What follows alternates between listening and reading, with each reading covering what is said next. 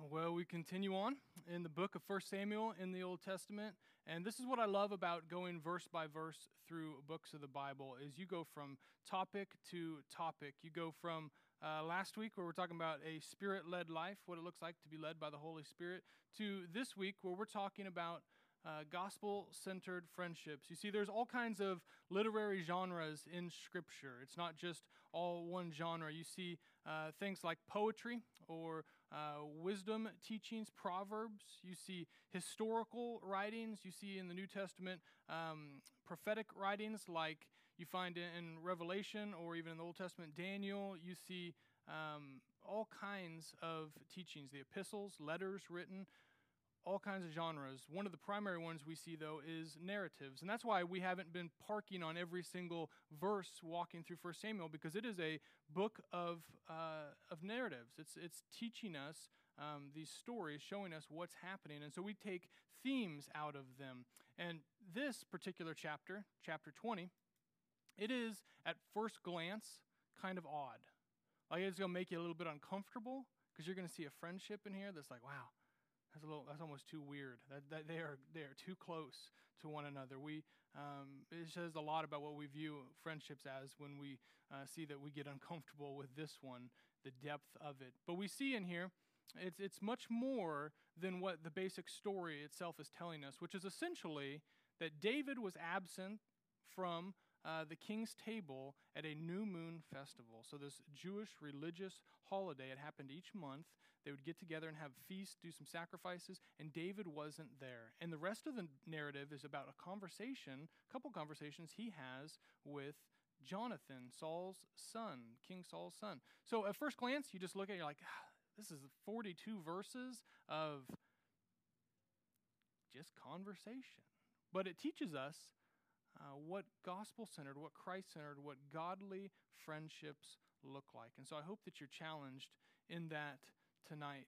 Now, when I say gospel-centered, I don't want you to get hung up on the terminology. When we say that, what we're talking about are friendships that are founded on Jesus. In other words, we have this friendship because of Jesus. Like most of you here tonight, you might be searching different things, but ultimately, you're coming here because we are unified in our seeking to follow Jesus. It is a friendship that is reflected or reflects Jesus. So this is where we live out the commands of Christ, in this friendship with someone else who wants to live out the commands of Christ. We choose to be together, to hang out together, to love one another, to go deep in our faith together, and thirdly, to be on mission. Like we're going to be impactful on the world. We're going to be serving together. We're going to be making disciples of not only one another, but of those that we come in contact with. It's just a whole different kind of relationship. It has intentionality. It has purpose. It has depth. It has meaning. It has power that if you grow up without these kind of relationships, if you you miss out on so much of God's tangible blessing on your life. And so when we say gospel-centered, we're really taking it to a whole nother level for those of you who have been around Crosspoint for a while. The world, as you know, the world offers us friendships in a lot of different ways, like agreeability. If you get along with someone, hey, we're friends. And the fact that we don't hate each other and we got to be around each other kind of makes us friends sometimes. Commonalities, you work with someone, so you become friends. You like the same hobby, so you become friends. There's all kinds of things that create bonds, but it goes so much deeper when we have a relationship with Christ. You have an opportunity to have something so much more valuable when it comes to friendships. Now, I think a lot of us, if we were honest, we separate and compartmentalize the friendships we have in our lives by simply where they come from.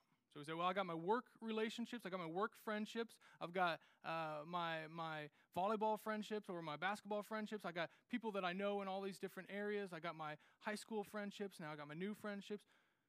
And a lot of times you just throw church friendships in there. Say, well, I got my church people too, right? And they're all on the equal playing field of friendships. But Jesus didn't die so that you could have ordinary relationships, right? The purpose of him dying on the cross was to reconcile you to the Father. It is supernatural in and of itself. And so the relationships you have with other believers should be powerful. It should be powerful. I think a lot of people come in and out every Sunday, and they have never even tasted biblical community. And we're going to talk tonight about reasons why, things that scare us away from that. But I want you to know, as we do this, this is a hard sermon for me because the message is simple, but I stink at it. Not that I'm horrible at friendships, just in general. Like if I jump into a friendship, I can do pretty good, I think. But just my lack of desire for friendships. I am not. Some of you are laughing. Believe it or not, I'm not the most relatable, personable guy, and I mean that's why they made me the pastor, so that I could be such a wonderful shepherd. But I struggle just with friendships. I struggle with it. I had a professor once tell me, you got to be careful for a preacher's hobby horse. What you hear him writing all the time, what you see him writing all the time, you hear him talking about, if there's a preacher that's constantly talking about sexual sin or different things going on, like that's probably what they struggle with the most. And for me, I talk a lot about biblical community, Christ-centered community, but there's a reason. It's number one, because I need to be talking about it, but number two, because I struggle with it. I struggle with being vulnerable. Like what I am with you guys on a Wednesday night or a Sunday morning is more vulnerable than I am in most of my one-on-one relationships. It's easier for me to be vulnerable from up here because you guys don't generally talk back. But when I listen, do not. Let's stop this. Let's stop this right now. I just won't say anything else if we're going to have a real relationship. No. But I think that I'm not alone in that. I think a lot of people struggle with it. And honestly, let's be honest. Some of us, we have bounced from church to church to church with this theme over our lives, this banner that we have. Well, I just don't connect anywhere. I just don't have any friendships there. I just don't know anyone. Let's be honest. Is it really the preacher style that makes you go from one place to the next? Well, I just don't like it. Is it really the music? No. And is it really the people? No. I love you, but it's you. You got to make an attempt. So as we walk through this tonight, let's be a people without excuses. We have something beautiful before us that we can jump into, a depth of relationship some of us aren't used to. Let's not make excuses for why we stay out of them. And so as we walk through this, ask yourself this question. The people that I know around here, the other people who follow Jesus, am I just acquaintances with them? Or do I have gospel-centered, godly friendships? Big difference between acquaintances and real friendships. So let's walk through this. We've got 42 verses. We're going to walk through, and we will take some big chunks at a time and stop several places. 1 Samuel chapter 20 says in verse 1, "And then David fled from Naioth and Ramah and came and said before Jonathan." Remember, they were all worshiping together. We ended last week. They start prophesying. Man, Saul was trying to kill David, and they stopped. God just gets a hold of everyone, and they're worshiping. But that time came to an end, and David fled. So he's hanging out with Jonathan at this point, Saul's son. And he says, "What have I done? What is my guilt? And what is my sin before your father, that he seeks my life?" And he said to him, "Far from it, you shall not die." This is Jonathan now. "Behold, my father does nothing either great or small without disclosing it to me. And why should my father hide this from me? It is not so." Now, David's sitting back at this point thinking, I don't think you know how crazy your dad is. He's throwing spears at me over and over and over behind closed doors. He's a maniac. And Jonathan's in a little bit of denial at this point. But David vowed again, saying, "Your father knows well that I have found favor in your eyes, and he thinks, do not let Jonathan know this, lest he be grieved.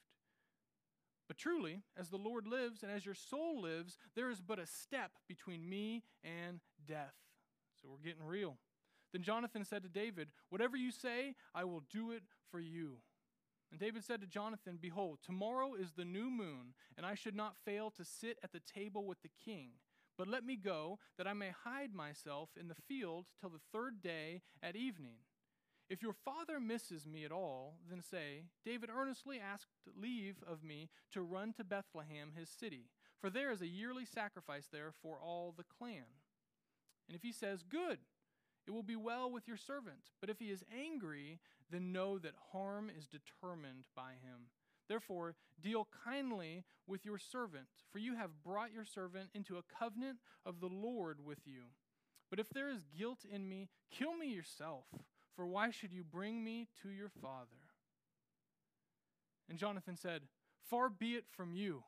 If I knew that it was determined by my father that harm should come to you, would I not tell you?" And then David said to Jonathan, "Well, who will tell me if your father answers you roughly?" And Jonathan said to David, "Come, let us go out into the field." And so they both went out into the field. First thing we see when it comes to gospel friendships is that you got to go deep. You got to go deep. You got to get real with one another. You can't be surface level all the time. That might work in the workplace. That might work at school. But God's saying, I didn't reconcile y'all to myself and to one another for you to just be shallow. You got to go deep. You got to get real. So, Jonathan, again, he doesn't know just how bad the situation is. You ever been around someone who's just kind of ignorant as to how bad things have really gotten behind closed doors? And David's like, "Listen, I love you, Jonathan. I know you think things are better than they really are, but let me tell you straight up, your dad's crazy, and I can't even go hang out with y'all at this festival because he's trying to kill me. And so, here, let's get a plan together." And Jonathan's like, "Whoa, what's happening? Okay, fine, I'll go with your plan. I'll do whatever we got to do." And David says, "Okay, we're gonna hatch a plan. Now, I'm going to have you do some things. I'm not going to show up for a couple days, and I'm going to have you talk to your dad. And if he answers you one way, then we'll know that things are okay. If he answers you another way, then we'll know he really wants to kill me." And that plan will happen here in a bit. But what you see is this conversation just gets real. You know, how many times do you hear Sunday school stuff growing up, or you hear a sermon on Sunday, you read the Word of God, and you feel like it's just stories. It's just stories. You're like, yeah, this sounds like a Sunday story kind of thing. This sounds like a Sunday school, Sunday sermon kind of story. But I want people to get real in the Bible. I want to be able to relate. I want to know, does anyone just get ticked at each other? Does anyone just get annoyed, just fight once in a while? It's all, hey, you're going to follow God, I'm going to follow God. Sometimes I do bad. Hey, we can help each other. And it just feels kind of cookie cutter. Does anybody get real? That's what this is. It's just two guys saying, let's just get real. There's no flowery conversation. They're in a mess. They're in a mess together.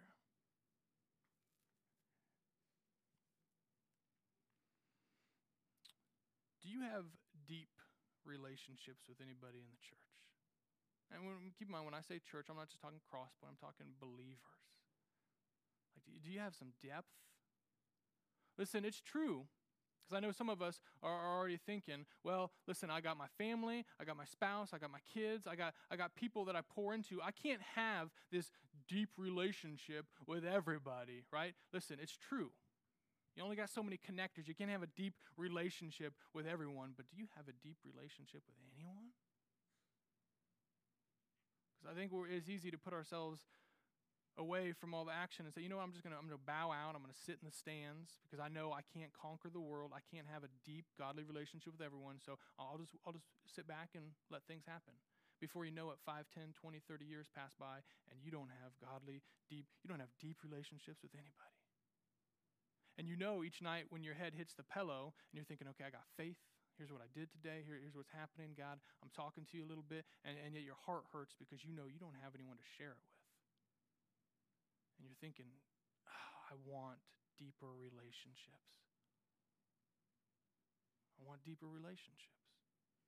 And God's saying, I want you to as well. You see, depth, vulnerability, authenticity, they are bridges that God has given us between acquaintances and genuine godly friendships. Why? Because depth equals substance. If you don't go deep with anyone, if you stay surface level, shallow conversation all the time, you got no substance to the relationship. If our greatest common denominator is that, hey, every time I see you, I give you about 20 seconds of how are things going, here's how the weather is, I wish it's too hot this week, well, it's going to get cold soon enough. And if that's it, no wonder we feel like there should be more to our relationships. No wonder. Where there's no depth, there's not much substance. But what's the purpose of depth? Let's be honest. For the world, I mean, for those who don't have Christ at the center, at best, the purpose of depth might be what? Secrets? You ever had someone tell you a secret, and you feel like just in response, even if you didn't want them to, you feel like you should tell them a secret of your own? Like, you just revealed a little too much. Hey, one time when I was in the 4th grade, I stole a sucker from the local gas station. I just feel like I should tell you something because you told me something. Like, at best, the depth of worldly relationships is to share some junk, right? But depth in Christ-centered relationships is about sanctification. It's about opening up the walls in your heart. It's to let people deep down in so that God can do some work, so that people get real and we realize we need Christ more than ever. God uses relationships for that, to show us how much we need him. Listen, I think I have quite a few friends. I have a lot of acquaintances. But there's one relationship that I have that's probably unique, and it's with Pastor Eric, the campus pastor before me. We served together years ago, and now we serve together again. He's technically my boss, but yet I'm his pastor. It's kind of weird how it all works together. And we can get together for hours and talk. Like just intense talks. Not just like, well, let's talk about things here. No, like we get real. Like for instance, this is the relationship we have a few weeks ago. He was down in his office. He was having his coffee. It's early in the morning, and I just walked in. And within 2 minutes, I said, "Listen. So here's the deal. Out of all of your flaws, out of everything that you're bad at, here's the number one thing that you're bad at that we need God to change in your life." And I just laid out what I thought was his biggest issue in life. And he said, "Really?" And we talked, but like it was received. And then he tells me what I need to change. And it is incredibly uncomfortable for anyone else to walk by, to overhear, or to even just sniff. They're just like, "Oh my gosh, what's happening over there? This is weird. You guys have an unhealthy relationship." But for us, we've both come to the place in life where we realize we're flawed. We make mistakes. And we care more about sanctification and letting God get inside and do a work in us than we do sitting back pretending everything's okay. And not only that, but as leaders in the church, it's not just about us. Like we can't keep our flaws to ourselves. You guys see our flaws. It impacts you. We want God to do a work in us. Do you have relationships that just get real? That you could tell someone straight up, "I love you, but here's what's going on that I see from the outside. We need Jesus in this." And they would receive it well, and vice versa. How would you describe your friendships in the church? Do you feel like you have a kind of a veneer up, that you got to film over things, that you feel like things are a little shallow? I think there's a lot of things that stop us from going deep. But let's get to the heart of it. I mean, for some of us, it's just laziness. At the end of the day, you say, "You know what? I could have deeper relationships with other believers, but it just takes a lot of effort. And I got a lot of other things going on." I mean, that's legit. That's legit. But here's the deal. Depth is driven by desire. Depth is driven by desire. And like naturally, I don't necessarily desire, because I'm kind of a loner, I don't desire to have a ton of friendships. But here's the thing. In Christ, the mission of Jesus alone to make disciples, right? The commands of Jesus alone to be lived out with other believers, that should give you enough desire to go deep with people. That's why I'm not living in the mountains by myself, is because I know through Christ, he's called me. Make disciples. And if you're going to make disciples, you got to get to know people on a level where you see God move. You see God move. That's laziness isn't really an option. What about this? Some of us don't go deep because we've been hurt by people. We've been hurt by church people. We've been hurt by folks who were supposedly, walking with Jesus like we want to be, and they hurt us, right? We know people are flawed.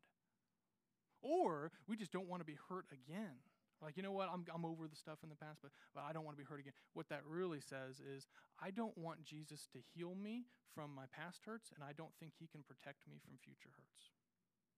That's what that really says. That's what that really says. Some of us, we just don't go deep because we think, I don't really want someone to get to know the real me. Like if the people in this room really knew my struggles with some of the habitual sin, some of the junk in my life, some of my thoughts, I don't know that they would accept me. I don't know what they would do. What that's really saying is, I want to have faith in God, but I don't want him to really transform my life, and so I'm just going to live in denial. I'm going to make sure no one gets inside of these walls because I don't want to deal with what's going to come out. And God's saying, what can I do in your life? He finds that out in the way that you view your relationships. You see, if you have depth issues, I know I'm parking here for a while. If you have depth issues, you got Jesus issues. If you got depth issues with friends, you got, see, if you don't go deep enough, there's Jesus issues like we just talked about. And for those of us who go too deep, you still got Jesus issues in that you might be trying to find something in friends that you can only truly find in God. We got to go deep. Moving on, verse 12 says, and Jonathan said to David, so now they moved out into a field, and they're like, this conversation's getting real. Let's do this over in a field. Jonathan said to David, the Lord, the God of Israel, be witness when I have sounded out my father. In other words, when I've talked to him about this time tomorrow or the third day. It's kind of like, I don't know if I really want to do this tomorrow, but we'll do it in the next couple days. Behold, if he is well disposed toward David, shall I not then send and disclose it to you? But should it please my father to do you harm, the Lord do so to Jonathan more also, if I do not disclose it to you and send you away, that you may go in safety. And may the Lord be with you as he has been with my father. And if I am still alive, show me the steadfast love of the Lord, that I may not die, and do not cut off your steadfast love from my house forever, when the Lord cuts off every one of the enemies of David from the face of the earth. So this is actually kind of crucial, because what Jonathan's saying is, listen, I recognize you, David, as the next king. My dad's king. I could be king after my dad, but I recognize you as the legit next heir to the throne. You see way on in the end of, you see into 2 Samuel, when David has a chance, when he's on the throne, when he has a chance to finish off the house of Saul, to kill off all of Saul's relatives, people who hate him and want to kill him, he does not want to do it. He gets ticked at anyone who fights against Saul, even though Saul's family hates him. Because of this. And Jonathan made a covenant with the house of David, saying, may the Lord take vengeance on David's enemies. And Jonathan made David swear again by his love for him, for he loved him as he loved his own soul. So remember, in Hebrew it means they were one. Then Jonathan said to him, tomorrow is the new moon, and you will be missed, because your seat will be empty. On the third day, go down quickly to the place where you hid yourself when the matter was in hand, and remain beside the stone heap.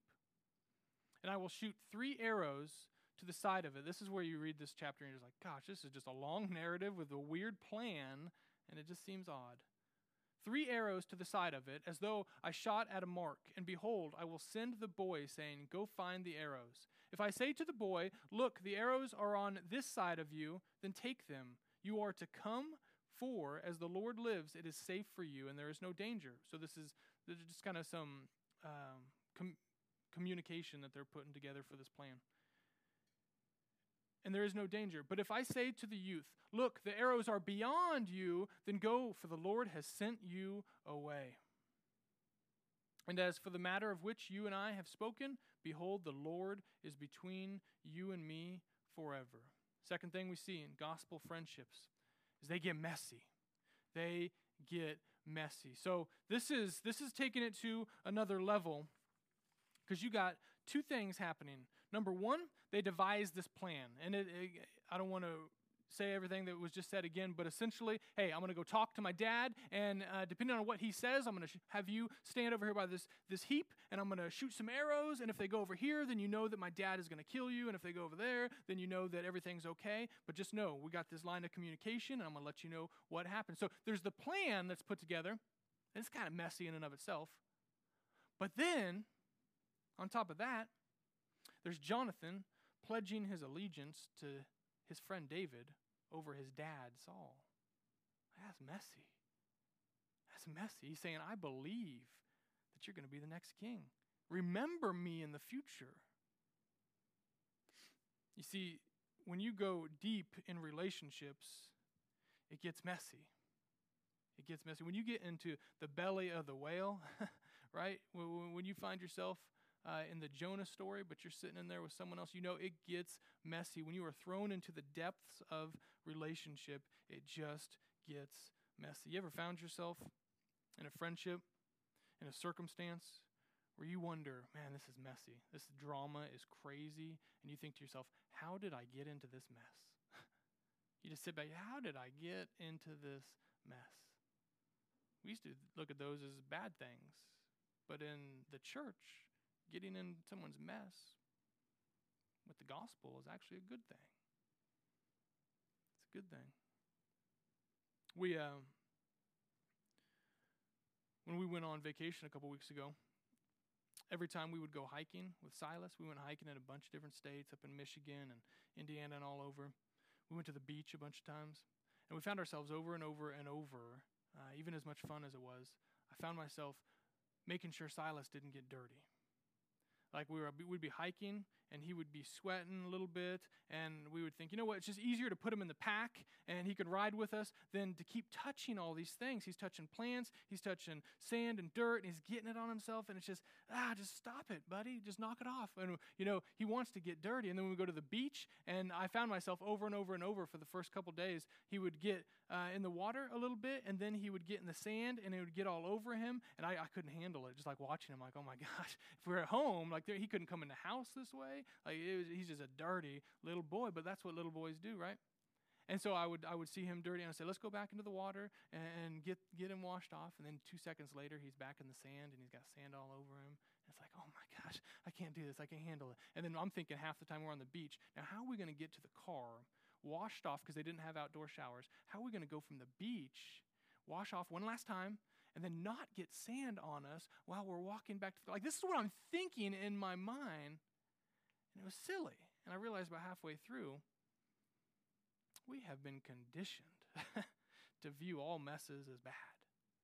We've been conditioned to view, but for him, messy meant fun. For him, what's the point in even going on a vacation if I can't get messy a little bit? What's the point in going on the beach if I can't get sand all over me? That's what little boys think. And when it comes to our relationships, you and I spend a lot of energy trying to make sure the other person doesn't see our mess, don't we? We don't want them to see that we stink at some things. We've been conditioned that if someone gets in our mess, it's bad, because Lord forbid we got flaws. Again, the world, they see the purpose of a mess differently. Some view it as simply holding each other hostage. Oh, you shared some junk with me? Well, hopefully we'll stay on good terms, but if we don't, I know something that I got some dirt on you. But in the church, we get into the mess with each other for the sake of healing. Letting Jesus into this relationship, letting him into the pain. You see, the reason God wants you to be in the mess with each other is because, number one, this is what Jesus did for us, is it not? The incarnation, him coming from heaven to earth. He literally is saying, I could hang out in perfection all day long, but I'm going to jump into mankind's mess. I'm going to become one of you. I'm going to stay God, but I'm going to take on the form of flesh, and I'm going to walk among you. I'm going to get messy with you. But God wants you to engage in the mess of the people around you, because this is where the gospel does its best. This is where it works. If we as the church are so focused on cleaning ourselves up in our relationships, not giving people access to the mess in the relationship, it makes sense that we don't see the power of God very often. Because where do we need the power? Where do we need the power if there's no mess? Right? God's saying, quit pretending like there's no mess. Quit trying to get each other to stay away from your messes. Jump in. Don't love the mess for the sake of the mess. Embrace the mess for the sake of the healing that God wants to do in the situation. You got to get messy. Ministry is messy. A lot of young ministers, they are caught off guard at how messy it is to get involved in people's lives. I'll tell you what. I think everyone here, like if I just asked you, if I just took a poll, do you believe you need mercy from God? Do you believe that you need the grace of God? You'd probably say, at least most of you would probably say, yeah, I believe. We could say that pretty lukewarm, right? But when you really, really know, like when you really taste the mercy, when you really get a glimpse of the grace, it lights you on fire. It lights you on fire. But some of us don't ever let the mercy and grace get in the mess. And therefore, we don't experience it to its fullness. Right? It's like if I told you, like picture, I know it's hard right now because it's warm outside, but picture middle of winter, and it is ice storms, it is fire crackling, it is cold snow outside, and you got like a coat on even though you're inside, but you're just that person, right, who wears your coats on the inside. And I say to you, listen, I got something that's going to hit the spot. I got some ice cold water. Let's have a glass together. You'd say, well, that feels kind of weird. Like technically I need water for my body, but that isn't what I would choose in this situation necessarily. Maybe like some hot tea or something, right? You think cold water, that just doesn't, it's just not gelling with what's happening right now. But if I then took that same glass of water and said, you know what? I know it's one of our numerous 105 days outside in the middle of the summer, and you've been mowing all afternoon, and you are sweaty and nasty, and you stank, and I say, hey, would you like a cold, just icy water? How do you view that water then? Because in the right circumstances, you embrace something completely different than you would in other circumstances. Like you love it. And for some of us, we're just lacking experiencing God's power in our life because we're in pretend mode. And God's saying, if you actually let my grace and mercy hit the depths of your soul, meaning you got to open yourself up in relationship to see your own flaws, because you know relationships have a way of pointing out our flaws, right? Then you would be on fire for me. Some of us are just like, I know I need mercy and grace, but I don't want to open up and let it come in, so I'll just embrace it from a distance. And he's like, that's why you don't feel the embrace of the Father, because you got him at arm's length all the time. And he's saying, I got to get into your mess if I'm going to get into you. Like, I want you into me, but I don't want you in my mess. And I think it's reflected in our friendships a lot of times. Look at Peter, man. I mean, seriously, look at Peter. Jesus knew all his flaws. Jesus tells him, you're going to deny me 3 times. Peter's always at the right hand of Jesus saying, I got you, Lord. I'm going to help you. I'm your right-hand man, right? And then all of a sudden, Jesus dies on the cross. Peter denied him 3 times, and he goes out and he's just fishing. He's depressed. The story that we see at the end of the Gospel of John, where Peter is reinstated, he is reconciled, and he's saying, Jesus is saying, Peter, do you love my sheep? He's saying, yes, I do, Lord. Peter, do you love my sheep? Yeah, you know I do. Peter, do you love my sheep? And Peter's like, yes, I know. And man, it's just powerful between them. And Jesus and Peter are having a moment. Peter, he experiences the mercy and grace. Why? Because he experienced it in the midst of a messy failure. And that's what truly changes things. It's not whether you just embrace it, whether you embrace it to the core of your being, right where you need it.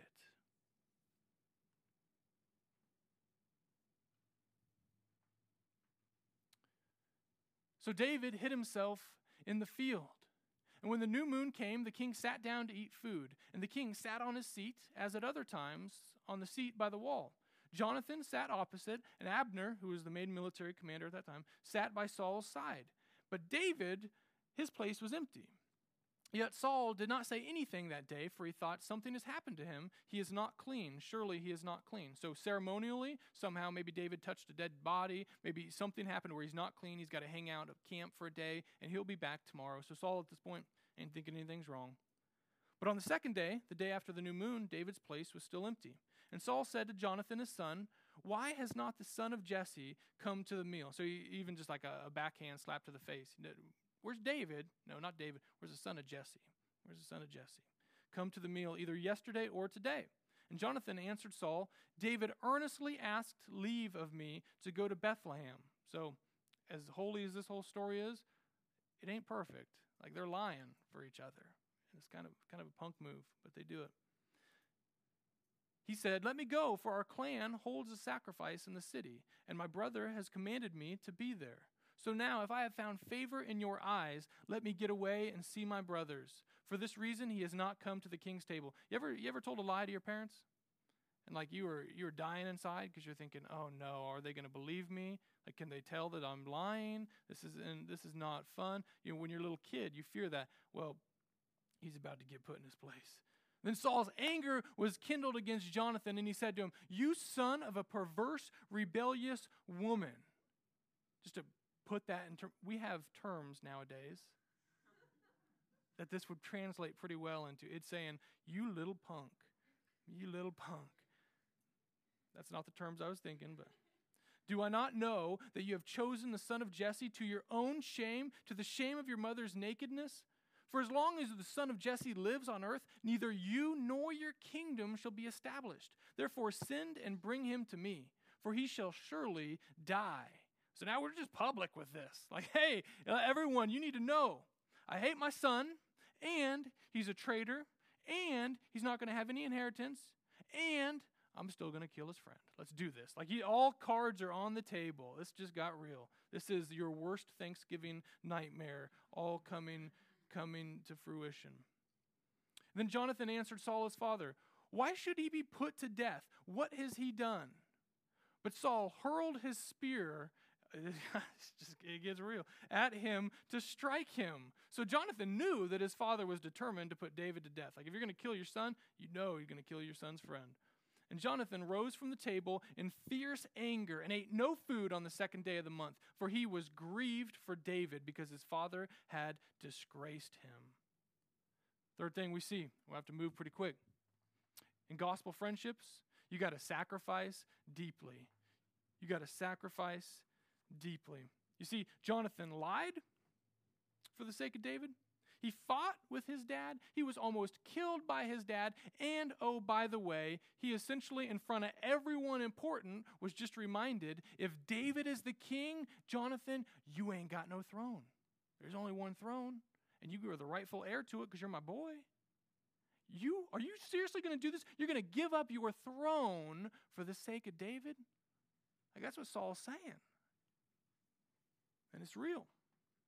You see, David, he has driven a wedge between father and son. Isn't it interesting that Jesus, being the greater David, right, as we've talked about, that Jesus says the same thing in his own ministry? That he didn't come so that everyone would be peachy keen with one another. Like, it'd be great. He said, I'm going to divide families. I'm going to divide families. Meaning some are going to follow me, some are not. And it's going to tear things up. It's not the will of God. But Jesus is a realist. He knows how it's going to go. He knows how it's going to go. See, it's going to cost you something to invest in godly relationships. It's going to cost you something. You see, the world, they sacrifice in relationships for the sake of getting something back in the future. Right? Like, you pour in, this is the American way. Like, if I put in some work, I will reap the benefits of it at some point. Like, now you owe me a favor, I'm going to take care of you, and I'm going to tell you, I don't no favors. Like, I'm just going to take care of you, no strings attached, but you know deep down, hey, if I need something in the future, you better help me because I've sacrificed for you, right? But Christ-centered relationships are where we sacrifice even if we don't get anything back. We sacrifice not because of what we get in the future, but because of what Jesus has done in the past. Knowing what he's done on the cross is the ultimate sacrifice, and we're just going to reflect that in our relationships. We're just going to give. I remember when we left Utah, I had a friendship with a couple guys who were older than me, and they were hard workers. One of them was a coal miner, and one of them was a mechanic, and we would meet for hours each week, and I would disciple them. I would pour into them, even though they were 10 years older than me. Like we just had a strong friendship and relationship. And when we told them that we were gonna go plant another church in Nebraska, it was heartbreaking for them, and we had to we had to duke it out. But by the time we left, they took their vacation time, which they didn't have much. They took their wives. They loaded up all of our stuff just on their own. They took one of our vehicles, and they drove it 14 hours to our new place, days before we even went there in Nebraska. They unloaded stuff. They did literally all of the work because they knew we had a 6-month-old baby, and they loved us. Like, they just blessed us. Now, that by itself is beautiful to me. Like, seriously, you would take off your vacation time to move me, even though you're not happy we're leaving, but you get it? To move us somewhere else? And it's not even like we had a lot of great quality time. They did it days in advance so things would be ready when we got there. But the kicker is they knew our relationship wasn't ending, but it was kind of coming to a close.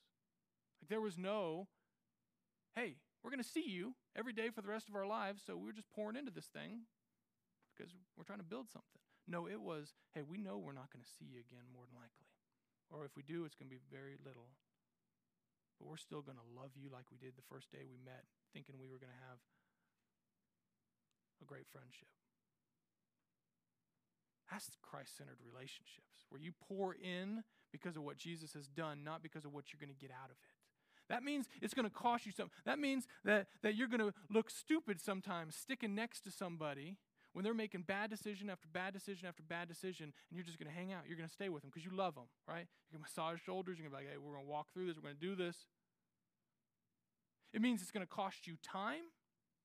It's going to steal time from your family if you got a spouse or kids. It means it's going to maybe cost you money sometimes. It's going to cost you energy. It's going to emotionally drain you. But you don't do it because you think you're getting something out of it. You do it because you see what Jesus did on the cross, and you can't help but to give that to, reflect that to other people. But that's a gospel-centered friendship. You see, right now you might view a 1 a.m. phone call saying, hey, I got issues and I'm struggling, as an inconvenience, but by the time you get to the end of this life, you will look back and those will be the mile markers of a life well lived and friends well loved. The inconvenience today is the spiritual mile marker at the end of this life that says we were on the right path. Last but not least, in the morning, Jonathan went out into the field to the appointment with David, and with him a little boy. And he said to the boy, run and find the arrows that I shoot. As the boy ran, he shot an arrow beyond him. And when the boy came to the place of the arrow that Jonathan had shot, Jonathan called after the boy and said, is not the arrow beyond you? So that was the sign to David that my dad hates you, run away. And Jonathan called after the boy, hurry, be quick, do not stay. So Jonathan's boy gathered up the arrows and came to his master. But the boy knew nothing. Only Jonathan and David knew the matter. And Jonathan gave his weapons to his boy and said to him, go and carry them to the city. And as soon as the boy had gone, David rose from beside the stone heap and fell on his face to the ground and bowed 3 times. And they kissed one another and wept with one another, David weeping the most. Then Jonathan said to David, go in peace, because we have sworn, both of us, in the name of the Lord, saying, the Lord shall be between me and you. That's a gospel-centered friendship. The Lord shall be between me and you, and between my offspring and your offspring forever. And he rose and departed, and Jonathan went into the city. It's the second time that we see This is the second time we see Jonathan say in this whole chapter, hey, this is going to last beyond this. He said earlier, my offspring, your offspring, like this is we're going to be together, man. God's going to work beyond us and future generations. The last thing we see in a gospel friendship is that they're meant to leave a legacy. They are meant to leave a legacy. And you see, again, in 2 Samuel, you see David has a heart for Saul's house. These are friendships that don't end when they end. They don't end when they end. That the spiritual fruit of a gospel friendship lasts on and on and on. Listen, I have ministered to a good chunk of people in our short few years on earth. My wife more so than even I. And I don't know if I could tell you the names of even a small percentage of the people that we've ministered to in life. But I tell you what, I could stand up here and rifle off name after name after name of godly men and women who we have connected with and been friends with on a deep level. Why? Because we remember those people. They don't just go away. We might not see some of them ever again, but we got something that is meant not just to impact us in the moment, but to impact us for the rest of our lives, and more importantly, to impact the nations for Christ. I got friendships, people that I would love to be around today, but when we were around each other 8 years ago in Hutchinson, Kansas, and I had a group of men who got around me, and we were newbies in Christ, but we believed God was going to change the world, that we were going to preach the gospel, that He was going to move in power. We knew in that moment we can't be together forever, but we didn't get together so we could hang out forever. We got together so the world would be changed forever. Like that's what we have. That when you meet someone on a Sunday morning, you're not thinking, hey, I'm just trying to make a friend. You're thinking, if I meet someone in the name of Jesus, we got an opportunity to impact the world. That we cannot get into a relationship with each other, a friendship of any level or depth, with selfish intentions. But this is not about me. That's the best kind of friendship. You know that? You take things a lot less personal. You see the glory of God a lot more clear when you realize from the beginning, this ain't about me. I love them for who they are, but we are in this because we want to bring God some glory.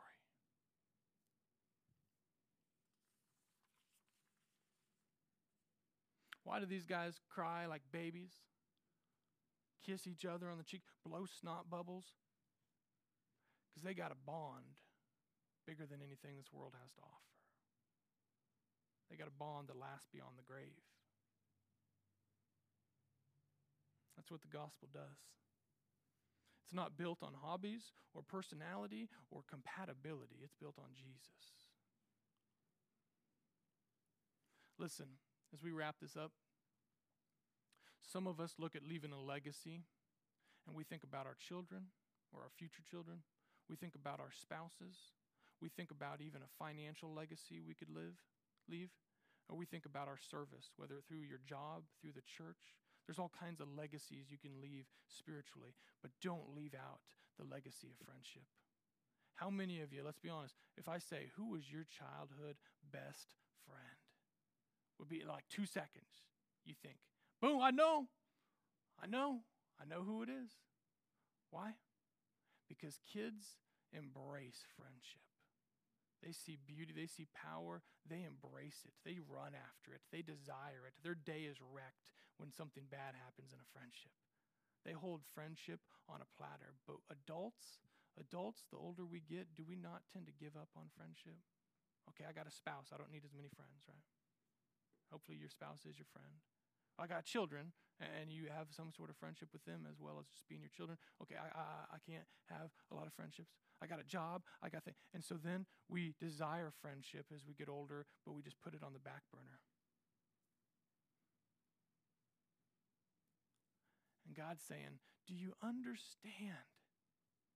Do you understand that when I look at my church on earth, they have been deceived, that my glory, that people are going to see you, knowing that Jesus said the church, the people in this church, they are going to be known by two things separated from the world. They're going to be known because of their love for one another and their unity. And if we have been deceived to think that we should just only be acquaintances with one another and never go deeper, then we're going to find out one of these days that God's glory shown on earth, center stage is deep gospel-centered friendships, and the crowd watching it is acquaintances. And most of us have bought into the lie that we can stay in the crowd as acquaintances, and God's saying that's why my glory is not shining through this church, is because people are unwilling to go deeper with one another, to get real with one another, to let the gospel invade the brokenness of our hearts. Because what you do in your friendships is often a good reflection of your own relationship with God. If you're not going deep with one another, you're probably not going deep with Him. If you're not sacrificing with one another, you're probably not sacrificing with Him. If you are not, listen, you get the point.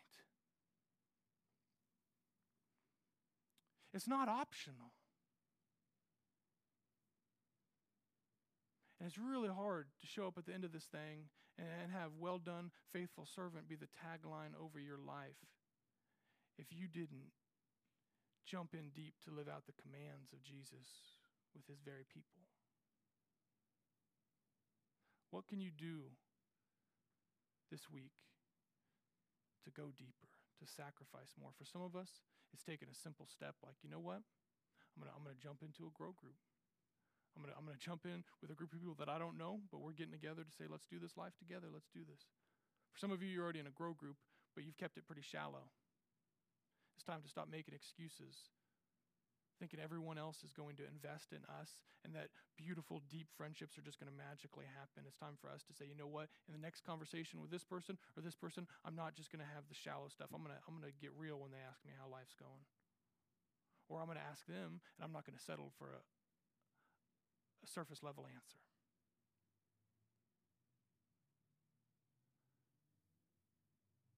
What's the next step for you? Don't leave this on the table.